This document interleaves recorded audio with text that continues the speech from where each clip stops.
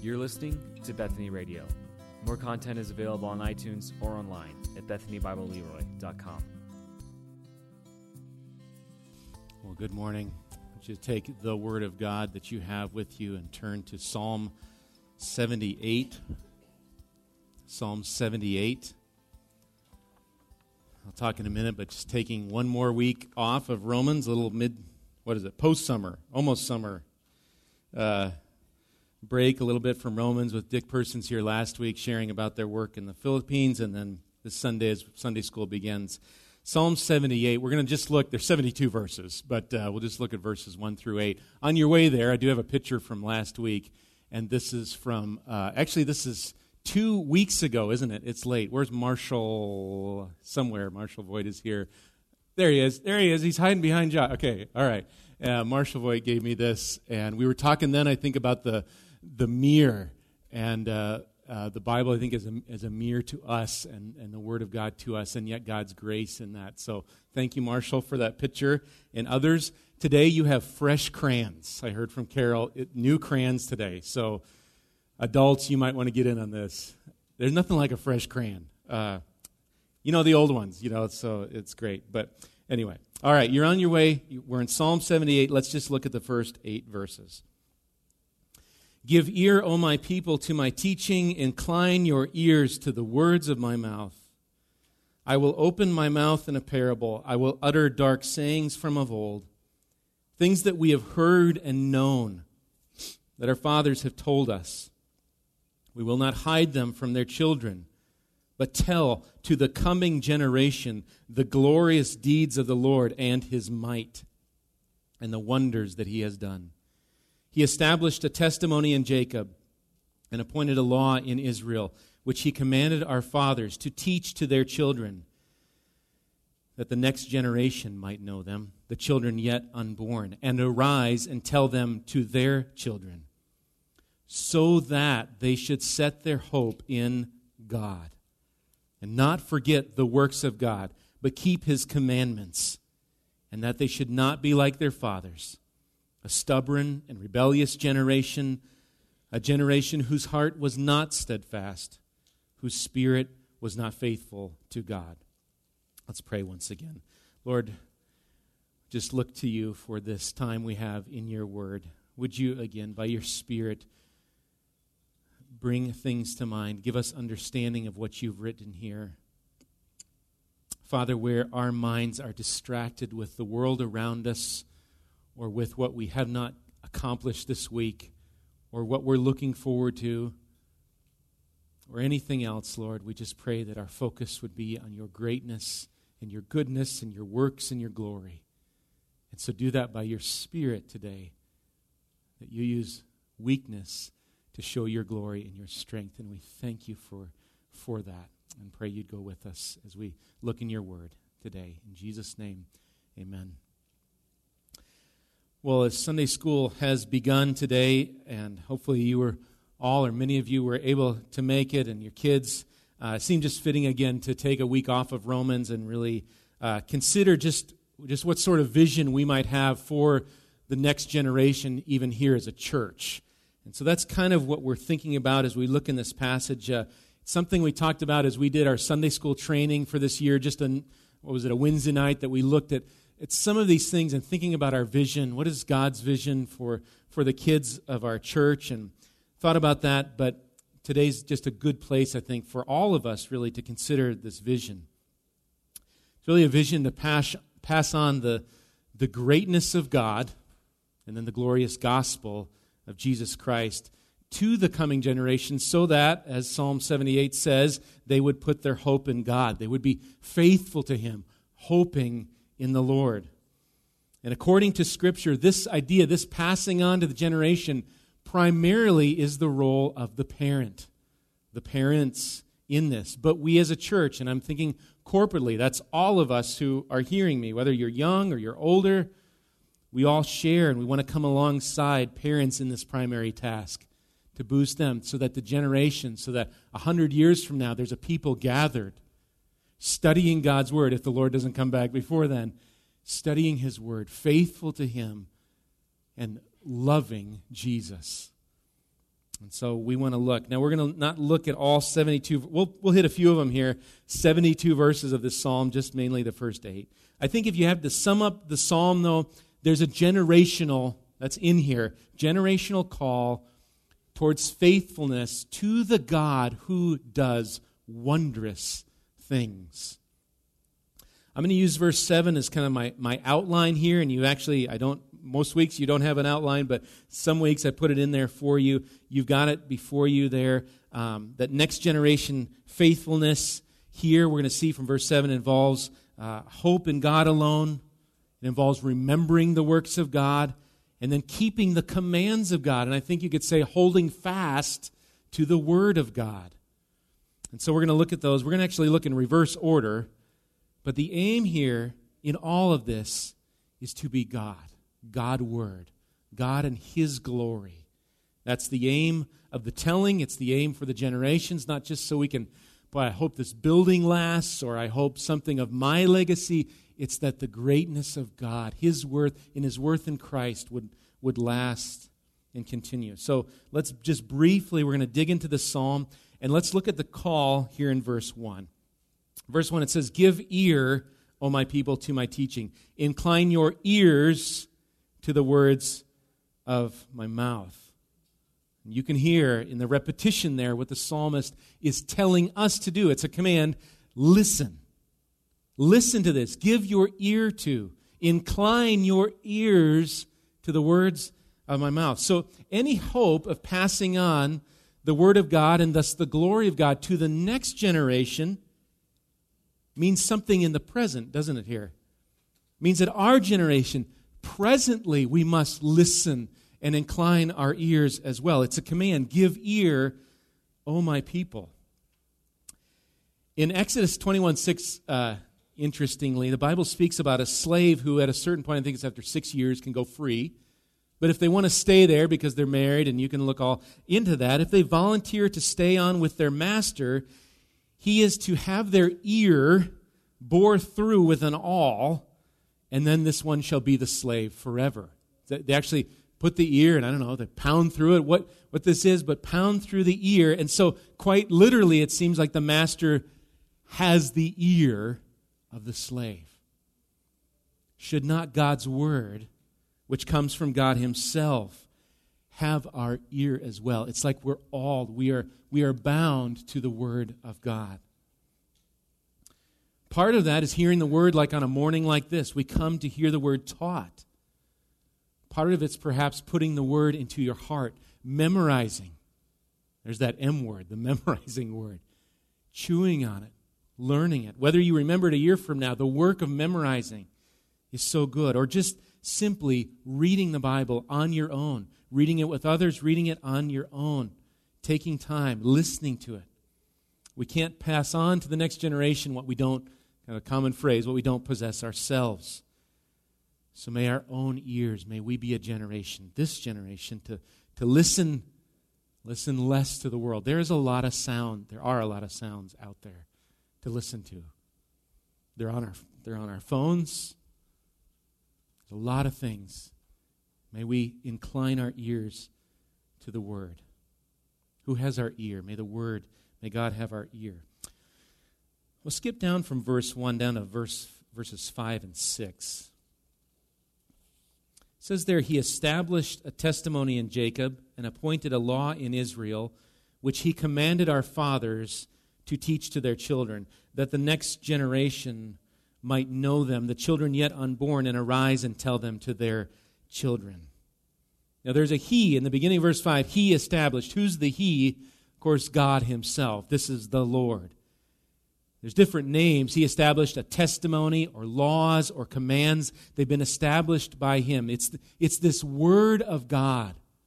And the Word of God, it's not some arbitrary book or just a nice book of some good sayings. We talked about this in Sunday school. It's self-attesting to itself. This is the Word of God that we're listening to. It's not just any word or, boy, that's a good book on how to be a leader or a good book on how to parent or this. This is the Word of God. And by God's grace, He communicates Himself to us through it. Now, Psalm 19 attests certainly to creation, the revealing of God in creation. Talks about the heavens declare the glory of God. We sang about the God of wonders and a starry night to look up and think of this revealed God from the smallest of things to the largest of who this God is. But God also reveals himself in the Word. In the same Psalm 19, it says there, the law of the Lord is perfect, reviving the soul. The testimony of the Lord is sure, making wise the simple. The precepts of the Lord are right, rejoicing the heart. The commandment of the Lord is pure, enlightening the eyes. The fear of the Lord is clean, enduring forever. The rules of the Lord are true and righteous altogether. More to be desired are they than gold, even much fine gold, sweeter also than honey and drippings of the honeycomb. You see what we have, by God's own description, what we have in the Word. The soul is revived. The simple are made wise. The heart is made to rejoice. The eyes are enlightened. Truth is taught, and it is sweeter than honey. Or fill in your sweetness, a Reese's peanut butter cup, or a mocha frappe, or a sweet tea, or cake, or pie, whatever that, it's more. Whatever sweetness, it gives you a taste of that. God's Word is more to us. May we be filled with the sweeter Word of God. And it's this Word that we want to incline, we're told to incline our ears to. And the Word we must make known to the next generation. That's the second part of verses 5 and 6, that he commanded our fathers to teach to their children, that the next generation might know them, the children yet unborn. Paul puts it this way in Ephesians 6:4. It says to not provoke our children to anger, but to bring them up in the discipline and instruction of the Lord. This is the high calling of fatherhood. It's a calling that involves loving our kids and or by pointing them to the Lord. We talked about that this summer with our Bethany men and our early mornings in the garage. We talked about training up our children and thinking and loving our kids. And we also talked about loving our wives well and then leading our family to worship God. That was part of this summer. And in fact, I've asked some of the men if they would be willing to come and share briefly by way of exhortation about the summer. So you guys that are going to come share, why don't you come up here? I know there's a few that have said, I will share something. So Caleb, let me turn on this microphone.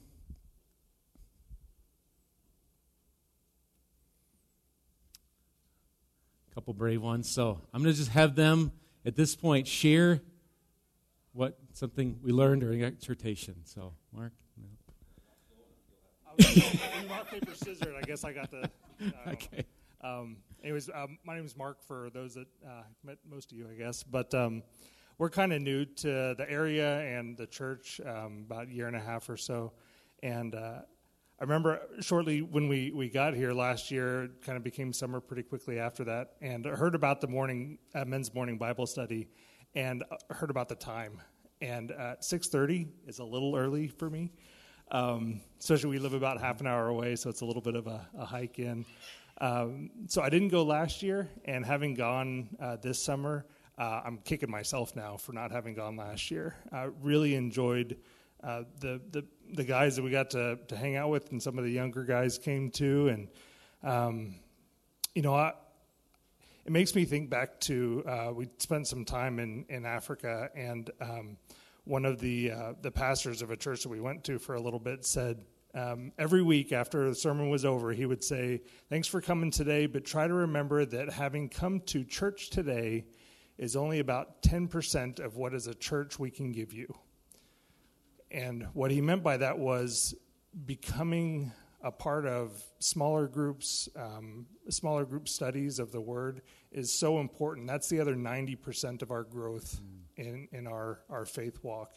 And I just really appreciated the Bible study this morning. It did get to where getting up at 5:30, 6 and heading down here was a joy. It really was a lot of fun to to hang out and talk and just go through God's Word, and I just really appreciate it. Would really like to encourage. There's more room out in the garage where we meet, so try to come next year because it's a good time. And it was really neat to just dive into God's Word and just kind of hack it apart. And I really enjoyed one week. I know I'm talking a lot, but 1 week was how would you love your wife if you actively remembered that God chose her for you? And that really convicted me. And I love my wife, but I don't always treat her exactly how I should if I remember that God really did specifically choose her for me. I'm thankful that he did, but I don't always treat her that way. So it was just really neat to be kind of convicted of that. So. Thank you, Mark. Thanks. Mike is brave to give me a platform. Yeah. I know. Clock's right there. Yeah, clock's right there. Oh, my goodness. Is that 12 after 11 already? Okay. Oh, we're doing great. Anyway. No, I too enjoyed the time, enjoyed the challenge. I think when we're reading through God's Word, whether it's on our own or we're in a study with other people, either way, a good study, sorry, Caleb, I'm drifting away. A good study is humbling. There's encouragement there, yes, but if we're honest, as we read through God's Word, it shows our insufficiency. It shows our inadequacy. It shows our need for divine help and divine saving. And, as we go along, in a typical stage, we get married, and our wives soon see we're not perfect. And they soon see our flaws. And then we have children, and initially, I think they kind of see us as pretty perfect. But as they grow older and they begin to see, no, they make mistakes too. And I think one of the biggest challenges I would take away from our study this summer was be honest with yourself and be honest with your kids about your failings. And I have failed in this. I am not quick to admit I'm wrong. I'm rarely wrong, but I'm not quick to admit I'm wrong. And I think we can do a tremendous disservice to our kids if our kids feel that they have to live up to a parent who believes they're perfect and believes they can't be wrong. And I can leave it at that. It can be a tremendous disservice to our kids because we need to show our kids that, hey, you know what? Strive all you want, but you're not perfect either, and you need a Savior, and Christ is the only one.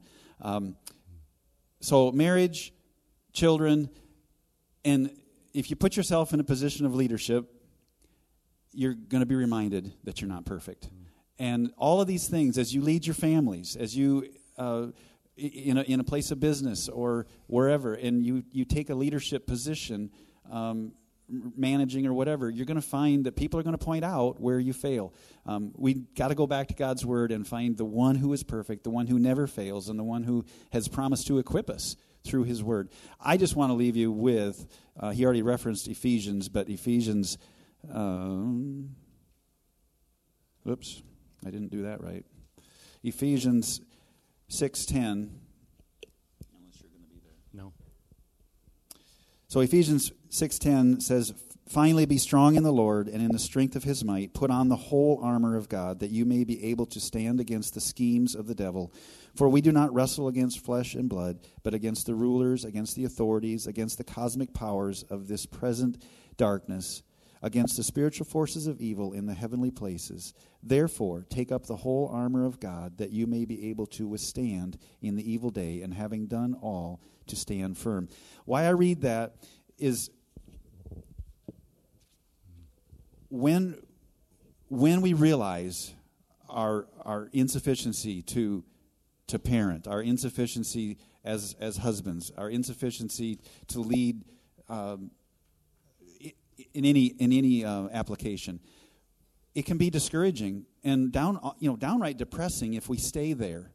But that's one of the schemes of the devil is to is to just beat us down and say, you know what? You are a failure. You aren't able to do this. And while he's true, he is speaking the truth. That's not where we stay. We go to the Word of God, and Christ is the source of our strength. And Christ is the one who equips us to do what we've been called to do, which is husbands and fathers. So I'm going to stop there. Thank you, Mo. We've got one more. You guys can hang here. I got one more entry that came in. So, yeah, you guys can sit down. Yeah, hang up here. Stay with me. It's support. Let's see if I can open my phone while I'm doing a sermon. Okay. This one came in from George this morning, so it's a minute long. George was part of our group, too, and I asked everybody, so George sent me. He got this in. So we'll see. I haven't listened to it, so I've listened to part of it, so here we go. We'll see if this works. Hey, everyone. Good morning. Clearly, I'm not in church this morning. I am actually going to be taking off in just a couple minutes to go visit a church here in Dubuque. I just wanted to take a minute and just talk a little bit about my time this summer in the men's group. Just super thankful for it and the times that we got together. I know not everything was applicable for me. I'm not a father yet. But there was just some really good things we talked about and things I'm thankful for as I look forward to the man that I will be someday. I want those aspects to be part of my life and to be a good father and a good husband. If there's one thing that I really took away, is just to be a man who is responsible, steps up, and acts like Christ. I think our world needs a lot of those men today. We have a lot of issues, and when us men are able to act like Christ and be responsible and take action, I think that says a lot about us proclaiming the gospel and to make his name known everywhere. So I'm super thankful for the time I had this summer.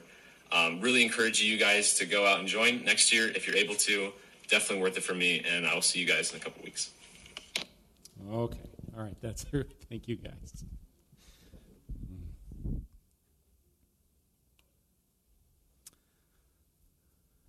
Well, I didn't know what anybody would say, but I'm thankful for them to share, to point to Christ and our need for other men, to come around other men in this duty, in this telling the next generation. God has given us a high calling. That's not to exclude the work of a mom in the home, is it? Or grandparents. You may not have a father in the home, and we're going to trust by God's grace that he will strengthen you, maybe mom, in this task, or place other godly men around your children. But again, to you men that are here today, each of you, consider God's word, that next generation faithfulness involves holding fast to this word of God. That's you, and then it's passing it on to your children. Okay, well, connected to the word is remembering the works of God. Here we turn to verses 2 through 4. Let's look at those. We're still in Psalm 78, verses 2 through 4, that says, I will open my mouth in a parable. I will utter dark sayings from of old, things that we have heard and known, that our fathers have told us. We will not hide them from their children, but tell to the coming generation the glorious deeds of the Lord and his might and the wonders that he has done. Now, if you're reading along in your scriptures, one question might pop up, just what are these dark sayings? Why is this in here? Or open my mouth in a parable, or utter dark sayings? Adam Clark would translate it kind of plainly here, I think, basically saying, I will give you instruction by numerous examples. So this parable, I think these dark sayings, it's a way of saying teaching by examples, and that's what occurs in this psalm. The history of Israel, if we're to read on further, shows the importance of this generational faithfulness. And it's an example of Israel to teach that faithfulness. It's interesting in the Gospel of Matthew, you don't have to go there, but Matthew 13, verse 35, quotes actually part of verse 2, I will open my mouth in a parable, quotes it as Jesus fulfilling this. And he fulfilled it as he spoke to the crowds in parables. So Jesus' parables would teach by example. There's stories in them. To those without ears to hear, the message was really obscured.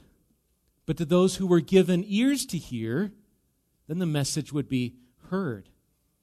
In our psalm, how interesting here in verse 3, speaking for Israel as a whole, the psalmist here implies these things we have heard.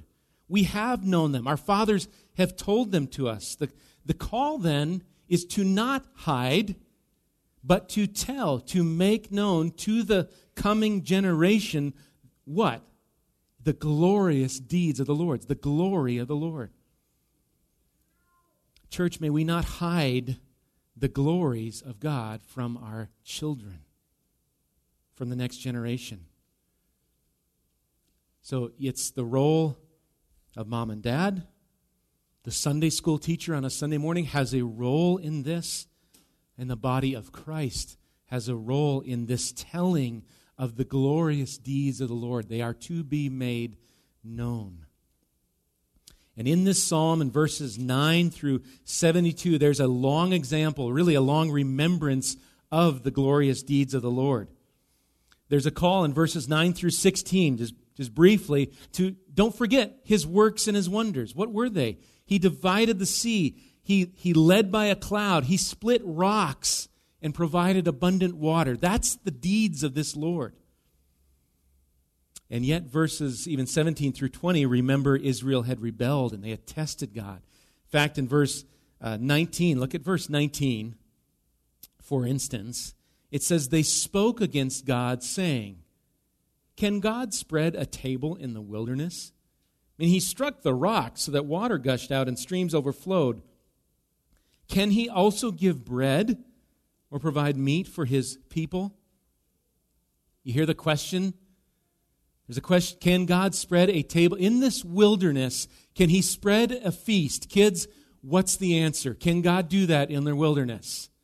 Yes, he can. A resounding yes. That's our God.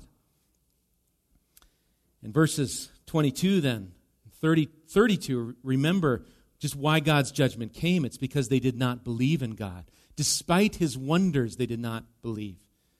Ultimately, Israel failed to believe this God of wonders.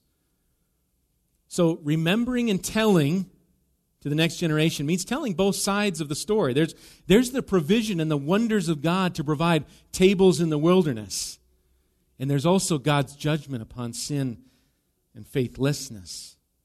And so this psalm, it's an example of a godly remembrance, where godly remembrance is recounting the past while we're living in the present, but it's got a future purpose, that is future faithfulness. And the best recounting of all is found in the Word of God. It's what we have seen and heard. We've seen it experientially in our lives. Yes, pass that on. How have you seen God at work? How have you seen his discipline? But especially in the Word of God. Let us not hide it from the next generation. So next generation faithfulness involves holding fast to the Word of God. It involves remembering the works of God, and then it involves putting our hope in God. Look again then, lastly, verses 5 through 8. He established a testimony in Jacob and appointed a law in Israel, which he commanded our fathers to teach to their children. We've seen this already, that the next generation might know them, the children yet unborn, and arise and tell them to their children, so that they should set their hope in God and not forget the works of God, but keep his commandments, and that they should not be like their fathers, a stubborn and rebellious generation, a generation whose heart was not steadfast, whose spirit was not faithful to God. The word is made known, the glorious deeds are remembered, so that the next generation might hope in God. And the comparison here is, don't be like their fathers. Don't be like that stubborn, that rebellious generation with an unsteadfast heart, with an unfaithful spirit. How easy it is to look around us with eyes set only to this world, or set to our own fallen lives, pain and suffering, and we can grow pretty faint, pretty very quick. There's a multitude of reasons for faintness in our day. Our physical bodies are wearing out. We can't be all. We talked about that. We can't be the perfect dad we want to be, or the perfect this or that. Situations around us are largely out of our control. Darkness seems to win the day. And we might be asking, can God spread a table in the wilderness? Can he give bread and provide meat for his people? And the answer again from God's word is a resounding yes, he can. For eternity, for now and into eternity. And he is the same God in the New Testament who can say to the storm, peace, be still. And the wind ceases, and there is calm. He is the same God who can take 5 loaves of bread and 2 fish and feed 5,000 men plus. That's the God who spreads a table in the wilderness that we are to set our hope in and set forward for the next coming generations yet unborn. And he's the same God who will shepherd his people. I said lastly, at the end of the psalm. Would you go there to verse 67? Look at how this psalm ends. It says, he rejected the tent of Joseph. He did not choose the tribe of Ephraim, but he chose the tribe of Judah, Mount Zion, which he loves. He built his sanctuary like the high heavens, like the earth which he has founded forever. He chose David his servant and took him from the sheepfolds. From following the nursing ewes he brought him to shepherd Jacob his people, Israel his inheritance. With upright heart he shepherded them and guided them with his skillful hand. David was a great king, a king after God's own heart. But eventually David too would die. He could not shepherd God's people forever. But the New Testament bears witness to a greater shepherd and a greater king who would come and, yes, die for his own. He would atone for their sins, and yet he would rise again on the third day, never to die again. His name is Jesus, Jesus Christ, the Son of God. He's the greater Israel. He's the greater David. He kept all the commands. He never forgot. Israel forgot all the time. He never did. Israel was faithless. Jesus is always faithful, and his heart is always steadfast. And so if you be in Christ, you might truly hope in God. You have this hope in God today, you personally. And then the question is, do your kids know about this hope? I want to challenge you, as Milt talked about, we challenge our own selves, as I challenge my own heart and my own household. Is the Word of God seen as precious in your house, or is it simply pulled out at Christmas time? Or we're heading to church, let's grab a Bible. Is the Word flowing in your house? Do you have a vision for the glorious deeds of this God of the Bible? And is His glory lighting your house? David Michael, some of your kids are using, the teachers are using a curriculum from Truth 78, which is going to be based on Psalm 78. David Michael, who's behind some of the curriculum we're using, he has said this, describing their vision for kids in this way.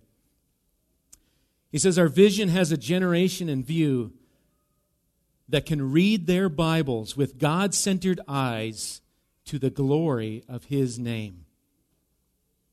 I want to ask you, what might our church look like?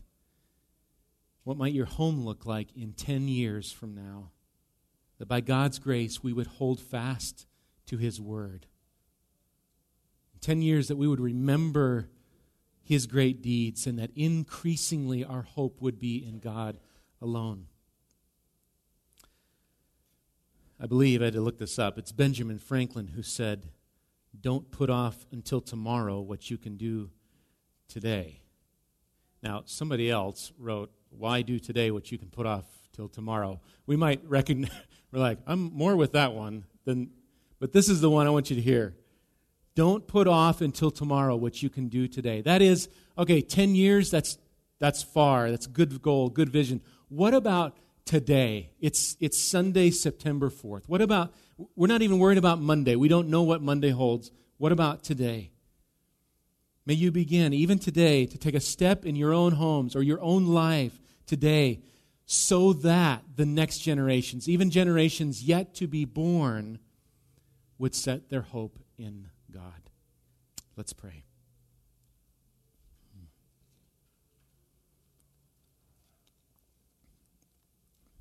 Lord, I thank you for a psalm like Psalm 78 that does not point us to ourselves, but points us to your glorious deeds and the grace of a call to our ears to remember and to hold fast and to pass on to the next generation so that we would put our hope in you. Lord, there are a multitude of things in this world, people or things or places or events where we would easily put our hope and our joy in.